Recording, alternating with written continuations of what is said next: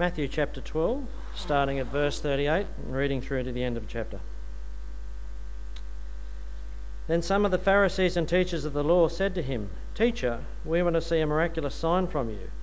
He answered, "A wicked and adulterous generation asks for a miraculous sign, but none will be given it except the sign of the prophet Jonah.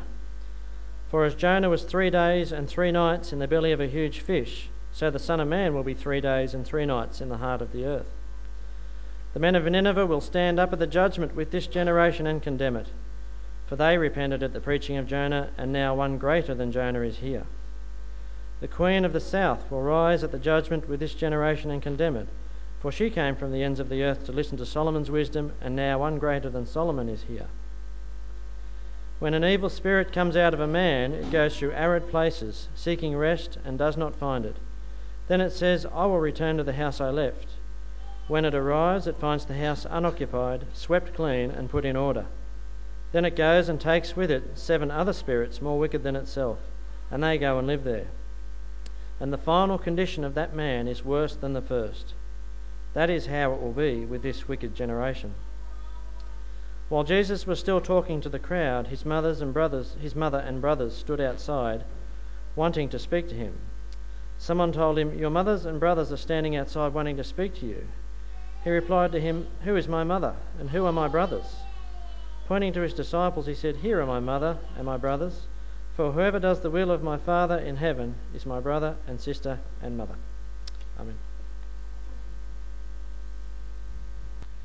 Father, we thank you for your incredible grace and mercy to us, that you have not left us ignorant of yourself, but rather that you have revealed yourself to us so clearly through the creation, in the person of your Son Jesus, and through your infallible word.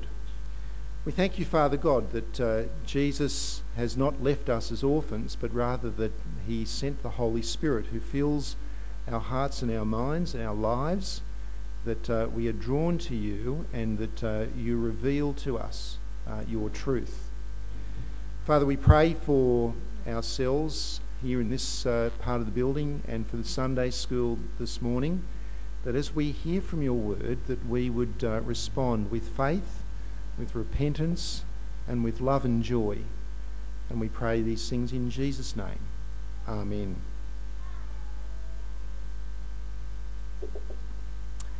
Arthur King Robinson is a British man who became famous a couple of years ago for losing a bet. It wasn't a bet at the horses or a bet at the casino. He actually bet £500 with a bookmaker that he would die before the end of the year. And the bookmaker gave him odds of 6-1 that would happen. So the idea was that if he was dead before or on or before December the 31st, then he would win the prize. He would win £6,000.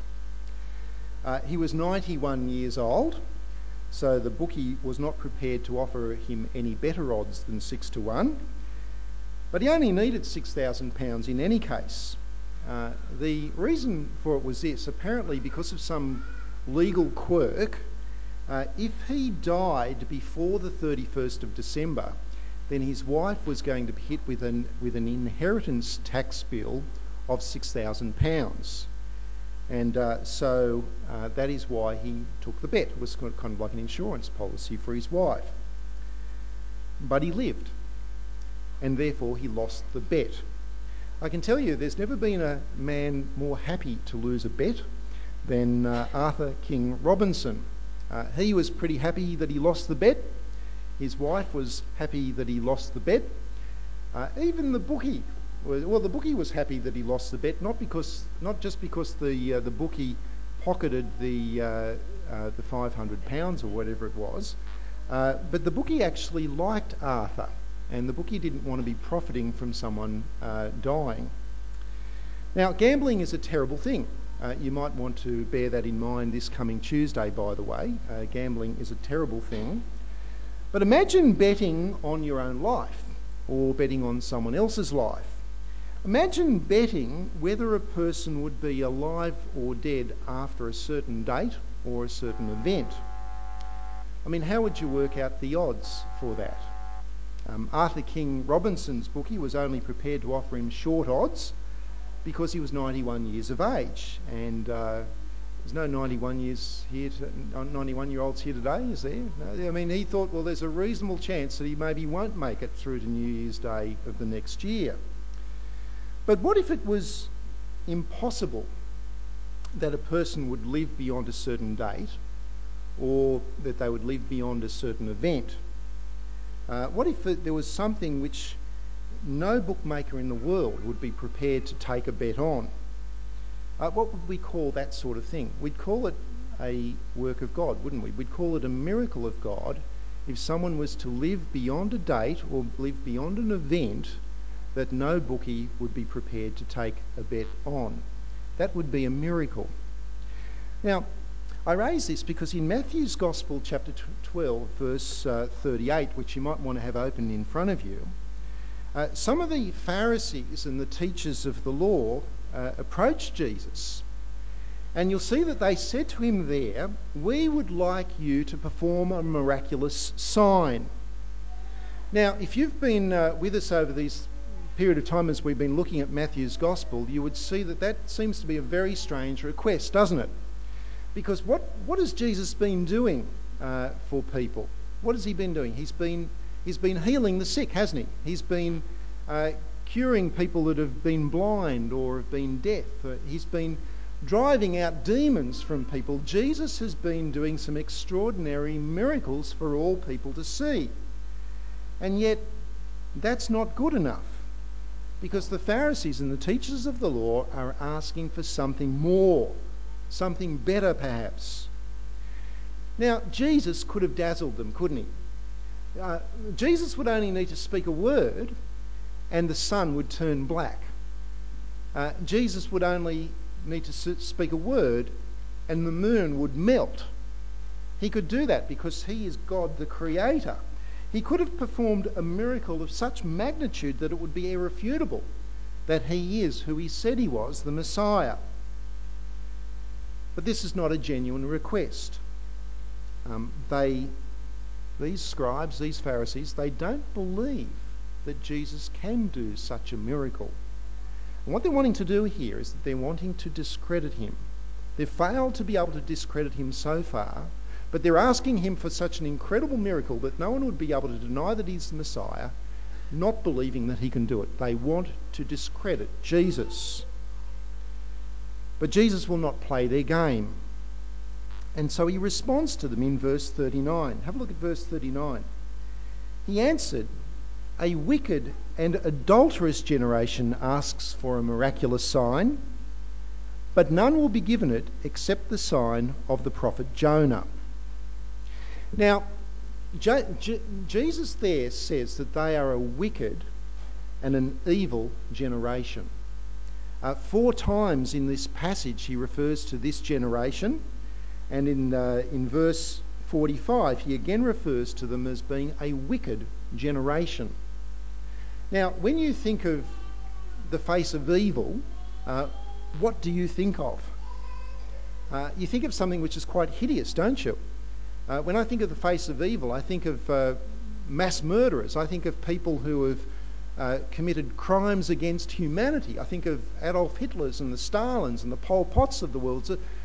But yet this is not these particular men. These were moral, upright, religious men. These were the clergy of the day. These were the ministers. And yet Jesus considers them to be evil and wicked.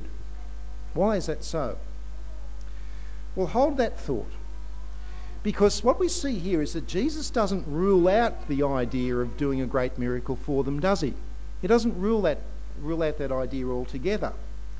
In verse 39, he says, "No sign shall be given except the sign of," what does he say? Jonah.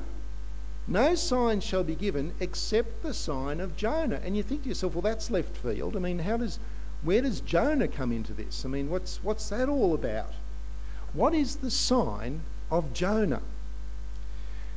Let's think about that for a few moments, shall we? I don't know about you, but whenever I've heard a sermon on Jonah, it's always been a missionary, and the missionary's been, giving us the missionary call to be prepared to go to the hard places to take the gospel. You've probably been to listen to sermons like that, and that's a great thing. And we all love the children's Bible pictures, don't we? With the cute whale spurting out the sort of happy but a bit confused Jonah out from its water spout. We love these things, but we can miss the point of Jonah. You probably know the story of Jonah. God told Jonah to go to Nineveh to warn the people there that God was going to judge them. But Jonah didn't want to go there, not because he didn't want to do the trip. Jonah didn't want to go there because he didn't actually want to warn them. And Jonah didn't want to warn them because he actually didn't want them to be spared from God's judgment. Now, why was that so? Jonah hated the Ninevites. Jonah hated the Ninevites. Now, I don't know if you know this or not, but Nineveh is a place that you can go to today. Although I suggest that probably DFAT, the Department of Foreign Affairs and Trade, has probably issued a warning against going there. It's now called Nabi Yunus, which means, by the way, Prophet Jonah. That's what the place is now called. It's an archaeological mound. It's in Iraq, which is why you'll get the DFAT warning against going there for your annual holidays. It is just across the Tigris River from the city of Mosul, and you would have been aware of Mosul because that's been in the news because of the war in Iraq and so on. So it's not a great place to go to for a holiday, but I want to say that Nineveh is an actual place, and there it is, it's in Iraq today. But in Jonah's day, it was the main city of Assyria. And the Jews hated the Assyrians, and with good reason. The Assyrians were a sadistic and a brutal military force. In the 8th century BC, they decimated the northern kingdom of Israel and took people out of there into exile in Assyria and repopulated it and annexed it as a province of Assyria. A bit later on in 705 BC, before the Babylonians gained ascendancy, the Assyrians also attacked the southern kingdom of Judah, and they either killed or deported at least 2/3 of the population. Their war crimes were hideous. And so when we understand that background, we can see that the book of Jonah is no longer this kind of cute children's story about a happy whale and a reluctant preacher, because to Jonah, Nineveh was the face of evil. If you said to a Jew, what do you think of when you think of evil? They think Assyria. They think of Nineveh, its capital city. That is evil. And so Jonah actually wanted them to be judged. And we can understand that. Now, of course, again, the story, Jonah ran from God. He jumped onto a boat. There was a great storm. The sailors on the boat recognised that the storm was the work of God, and there was someone there who God wasn't happy with, and so Jonah fessed up to that. They tossed Jonah overboard, and he was swallowed by a great fish, and he lived in its belly for 3 days and 3 nights. Now, for some people say, well, that is a nice story, good for teaching in Sunday school, but it's a Jewish myth. I'm no marine biologist, of course, but, surely the combination of digestive acids, lack of oxygen, flooding of water, and all of the other factors, if you wanted to bet on Jonah being dead, not by the end of the year, but dead within about 3 minutes, no bookmaker would take that bet, because the odds were pretty impossible that he wouldn't die after being consumed by a whale. To survive in the belly of a fish for 3 days and 3 nights, it's not possible. It's impossible.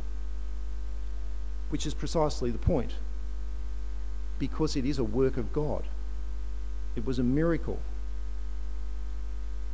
In Jonah chapter 3, God commanded the fish, we're told. And the fish, there's no delicate way of putting this, spewed Jonah up onto dry land. So after that experience, Jonah set his face to Nineveh. He had to go.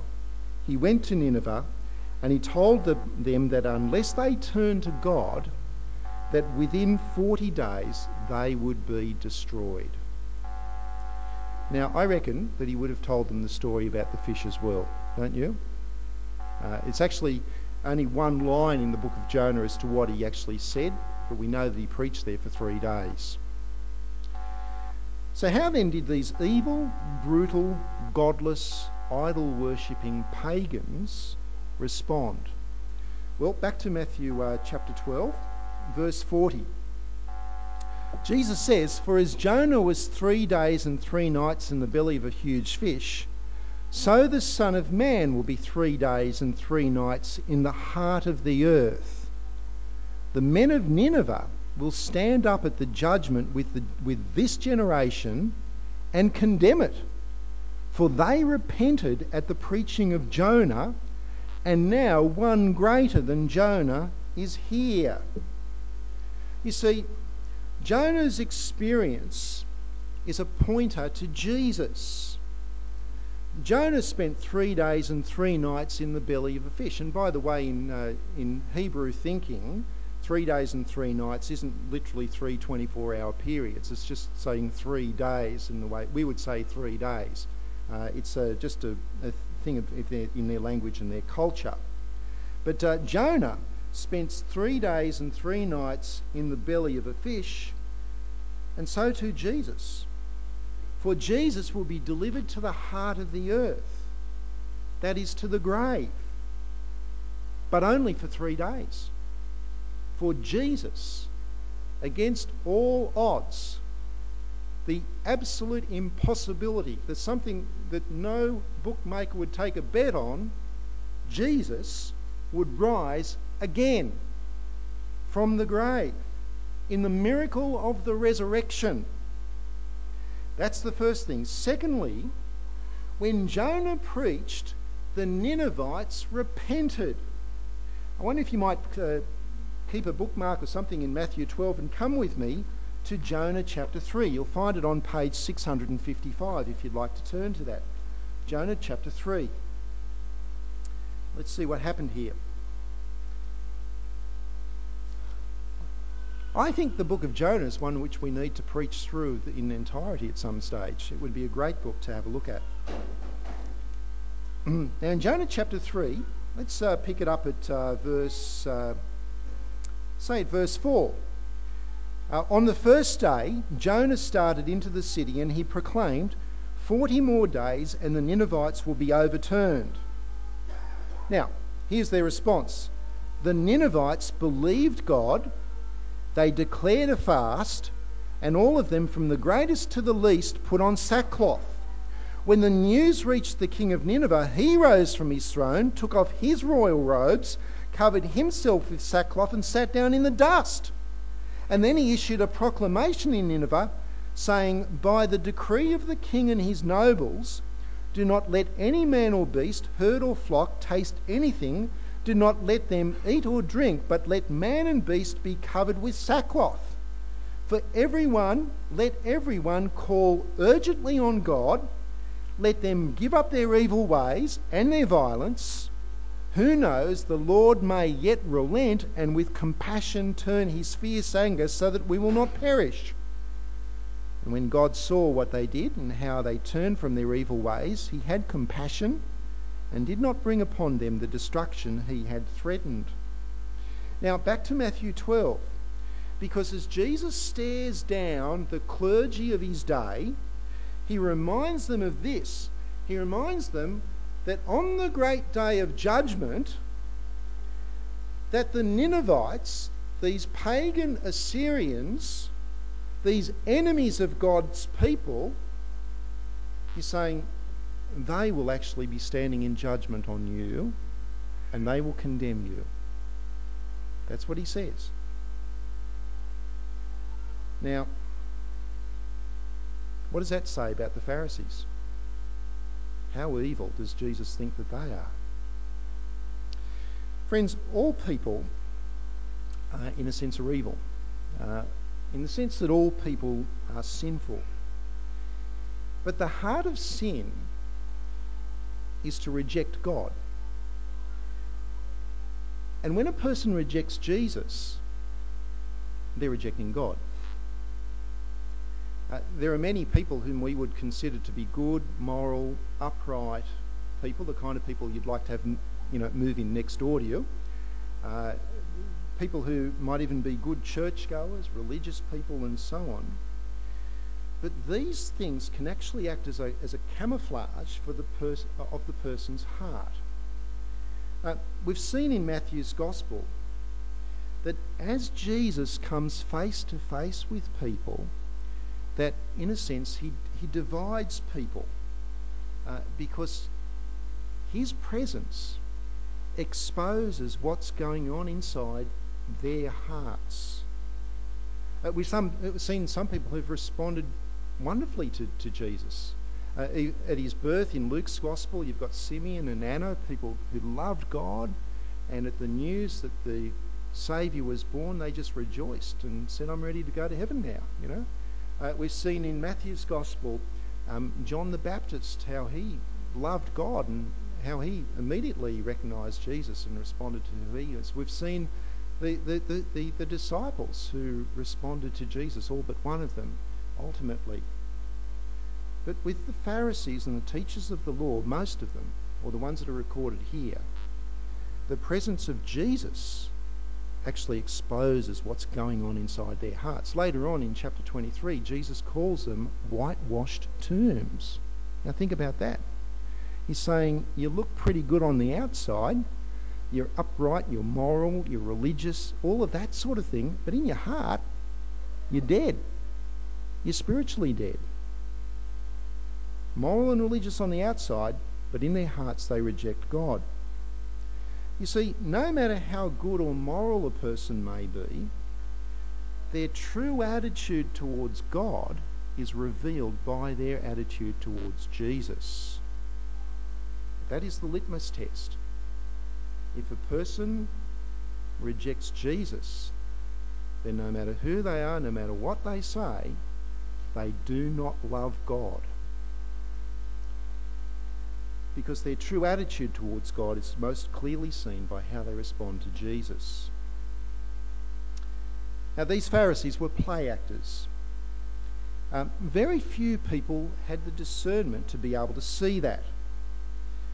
But each time they interacted with Jesus, one more layer of their hypocrisy is being peeled away until their hearts are ultimately exposed as being unrepentant. See, think about the contrast here, because the pagan Ninevites repented at the preaching of Jonah. But in verse 41, these Pharisees have rejected God in the flesh. That is how evil they are. Now, in verse 42, Jesus shames them even further. Have a look at that. The Queen of the South, he says, will rise at the judgment with this generation and condemn it. For she came from the ends of the earth to listen to Solomon's wisdom, and now one greater than Solomon is here. Who's the Queen of the South? The Queen of Sheba. Does anyone know where Sheba is? It's probably Yemen. It's in southwest of Arabia. Yep. There was some sort of stuff about Ethiopia as well, but the scholars say it's probably Yemen, okay?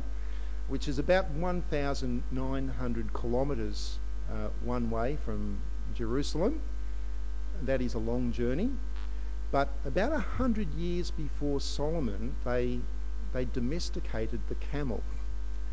And that made a huge difference. That was what made it possible for someone like the Queen of Sheba to travel to Jerusalem. Although, I have to say, 1,900 kilometres through the desert on the back of being pulled along by a camel, is, she had a fair amount of commitment, didn't she, to make that trip. Jesus' point is that a pagan monarch had such respect for God's king, Solomon, that she made that trip. But now, a greater king, one whom Solomon pointed towards, one whom Solomon is but a mere foreshadowing of, a greater king is right there in front of them, and they don't want to know about him. They reject him. They despise him. And that's the evil of their hearts exposed. Now, friends, in these verses, we are reminded of how Gentiles responded to the sign of Jonah and to the kingship of Solomon. Both of these things, the sign of Jonah and the kingship of Solomon, are fulfilled in Jesus. Jesus was resurrected on the third day, as Jonah came from the belly of the fish. Jesus now rules from heaven as God's king, as Solomon pointed towards. So Jonah and Solomon fulfilled in Jesus, resurrected and now the ascended king. In Acts chapter 2, the Apostle Peter spoke on the day of Pentecost, and he spoke about the resurrection of Jesus, and he said that God had raised Jesus to life. We are eyewitnesses of that. And listen to what he said. He said, "Therefore let all Israel be assured of this. God made this Jesus, whom you crucified, both Lord and Christ." By his resurrection, Jesus is the greater Jonah. By his kingship, he is the greater Solomon. So how will you respond? The clergy said to Jesus, "Why don't you give us a sign?" And Jesus basically said, "Well, how about a man rising from the dead? Will that do the trick for you? Will that be good enough? What are the odds of that happening?" These days, people still ask for a sign. Some non-Christians, sometimes you'll hear non-Christians saying, if God performed a sign, a miracle that I could see, then maybe I'd, have a bit more of a think about it, sort of thing. How do you answer that? For myself, I want to say to them, well, actually, God has already performed the greatest miracle that there possibly is. And I tell them about the resurrection. Because the resurrection of Jesus is the critical point of Christian truth. Not denying creation and sin and judgment and the atonement. But you see, if Christ did not rise from the dead, then the Pharisees are right, aren't they? He's an imposter. It's a hoax. And we're still in our sins.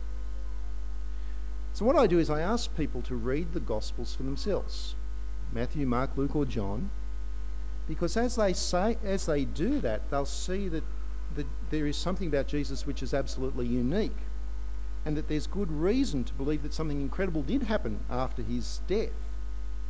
That he did rise from the dead. That there were followers of Jesus who were disheartened, dispirited, who wanted to go back to fishing, but after the resurrection they were transformed into men of passion and vigour, who preached clearly that Christ had risen from the grave, and they were prepared to go to death for preaching that themselves. That is how convinced that they were that they had seen Jesus risen from the dead. It's a pivotal point.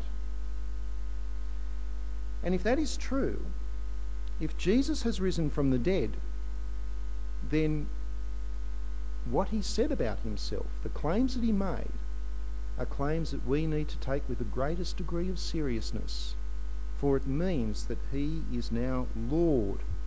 It means that his death has indeed paid for sin. And as the king of the Ninevites declared to his own people, they should urgently therefore call on God, give up their evil ways, and throw themselves on the compassion of God. The Pharisees and the teachers of the law were evil because they rejected Jesus. They rejected his resurrection because even after the resurrection took place, they went and bribed the soldiers who were guarding the tomb to tell people that it didn't happen. That is how evil they were. By the way, sometimes there are Christian people who are always seeking after a fresh miracle from God. And what I want to say to them is, well, you actually need to go back to the resurrection. Don't be seeking for new signs, fresh evidences, fresh experiences. Go back to the indisputable facts of the resurrection, because that is where our faith is grounded. But friends, there are spiritual leaders today who still will not accept the resurrection.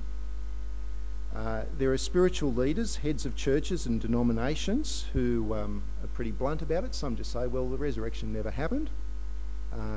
Jesus, when you're dead, that's it, sort of thing. And they're usually easy to detect, those people. But there are some leaders, some spiritual in inverted commas leaders, who are far more subtle in their rejection of the resurrection. And so we actually need to be a bit discerning ourselves and be able to read between the lines and look at what people are actually saying. Let me give you an example of that. At Easter time is an interesting time to find out what people believe. At Easter time, the denominational leaders, often their Easter message is quoted in the newspapers and on the TV and so on. And I picked this one up in 2006. In 2006, the respected leader of one of our major denominations in Australia said this in the Herald, and I quote, listen very carefully. He said, "The true meaning of the resurrection has been pushed out of sight and reduced to that of an escape for disembodied souls. Instead of it, the resurrection, being about the recreation of the earth and human society being put right, we've turned it into an otherworldly concern to do with going to heaven when you die." End of quote. He then went on to say that the resurrection is about caring for the environment better. Politically correct, isn't it? And you can imagine people saying, great, the church has finally gotten relevant on the resurrection, and applauding that. And of course we should be trying to work good in human society, and we should be looking after the environment. But do you see what he's saying? He's saying that if you believe that the resurrection of Jesus means that you can have eternal life, you're wrong. You've pushed aside the true meaning of the resurrection. We need to regain the true meaning of the resurrection, which he says the resurrection is about being inspired to do good. And suddenly when you think about it, you realise that this eminent church leader is saying something which is actually quite evil, because he's denying, in effect, the sign of Jonah, the resurrection. And that's significant. That is important, because what he's doing is he's leading people away from the gospel. He's leading people away from trusting in the death and the resurrection of Jesus as the means by which we can obtain eternal life. So be careful and be discerning. Well, there's two more points in this passage, and we don't have much time left, so I'm just going to briefly skim through some stuff which really requires a lot longer time. Briefly, in verses 43 to 45, Jesus there talks about if an evil spirit is driven out from you and your life is left empty, then you're going to get 7 evil spirits coming back and filling your life. What is that saying? Well, I think that Jesus is warning that receiving the cleansing work of Jesus is not enough, because you've got to be filling your life with the good things of God. It's not just about trusting in what Jesus has done, it's about repentance as well. But then in verse 46, while Jesus was still talking to the crowd, his mother and brothers stood outside wanting to speak to him. Someone told him, "Your mother and brothers are standing outside wanting to speak to you." He replied to him, "Who is my mother and who are my brothers?" Pointing to his disciples, he said, "Here are my mother and my brothers. For whoever does the will of my Father in heaven is my brother and sister and mother." I read a commentary during the week, and the author was saying it's a real shame that Jesus didn't put something in there a bit more positive about his family as well, a bit more respectful. To which I thought, no, that's not a shame. Jesus said what he wanted to say, and we don't judge what Jesus says, right? In fact, Jesus is not being disrespectful. This is great news. What Jesus is saying here ought to cause our hearts to rejoice, to break forth in praise to him, because he's talking about who is his family. So who is his family? What kind of people belong to the family of Jesus and therefore the family of God? Well, what does he say? Whoever does the will of my Father. And who's that? Well, he points to those who are his followers. And in this passage, let me point this out to you. In this passage, that includes an ancient pagan queen. In verse 42, the fact that she will stand condemning the Pharisees means that she's part of the family as well. Right? Let me tell you something else. In the family of Jesus, there are thousands and thousands of Assyrians, of ancient Assyrians, of people who had persecuted God's people, of people who at one time were the enemies of God's people. Guess what? They're part of the family. Because on that great day of judgment, they will actually be standing there judging the Pharisees and those teachers of the law. They're part of the family. Not because they were religious, not because they were good, not because they were born into the nation of Israel, for they were none of those things. It was because the Assyrians trusted in the sign of Jonah and they turned to God in faith and repentance. And the Queen of Sheba, well, she looked at God's king. She'd heard about him and she said, I want a part of that. And she honoured him and she worshipped him. So what about you? Are you part of the family? Do you trust that Jesus rose from the dead? And do you honour him as King of your life? If so, you're in the family. Not only now, but forever, with all the other believers, with the disciples, with the Queen of Sheba, and with a whole stack of Assyrians. How about that? What are the odds of that happening, eh? Let's pray. Father, we want to thank you for your incredible compassion and mercy towards those of us who are sinners. We thank you, Father God, for the sign of Jonah, for the resurrection of Jesus from the grave. And we thank you that the ascended Jesus is now the greater Solomon, that he is our King, our Lord. We pray for each one of us here, Father, that we would not be like whitewashed tombs, that we wouldn't be people who simply have it all looking good on the outside, but inwardly are not trusting in you. Help us to be those who are in the family. And we pray this in Jesus' name. Amen.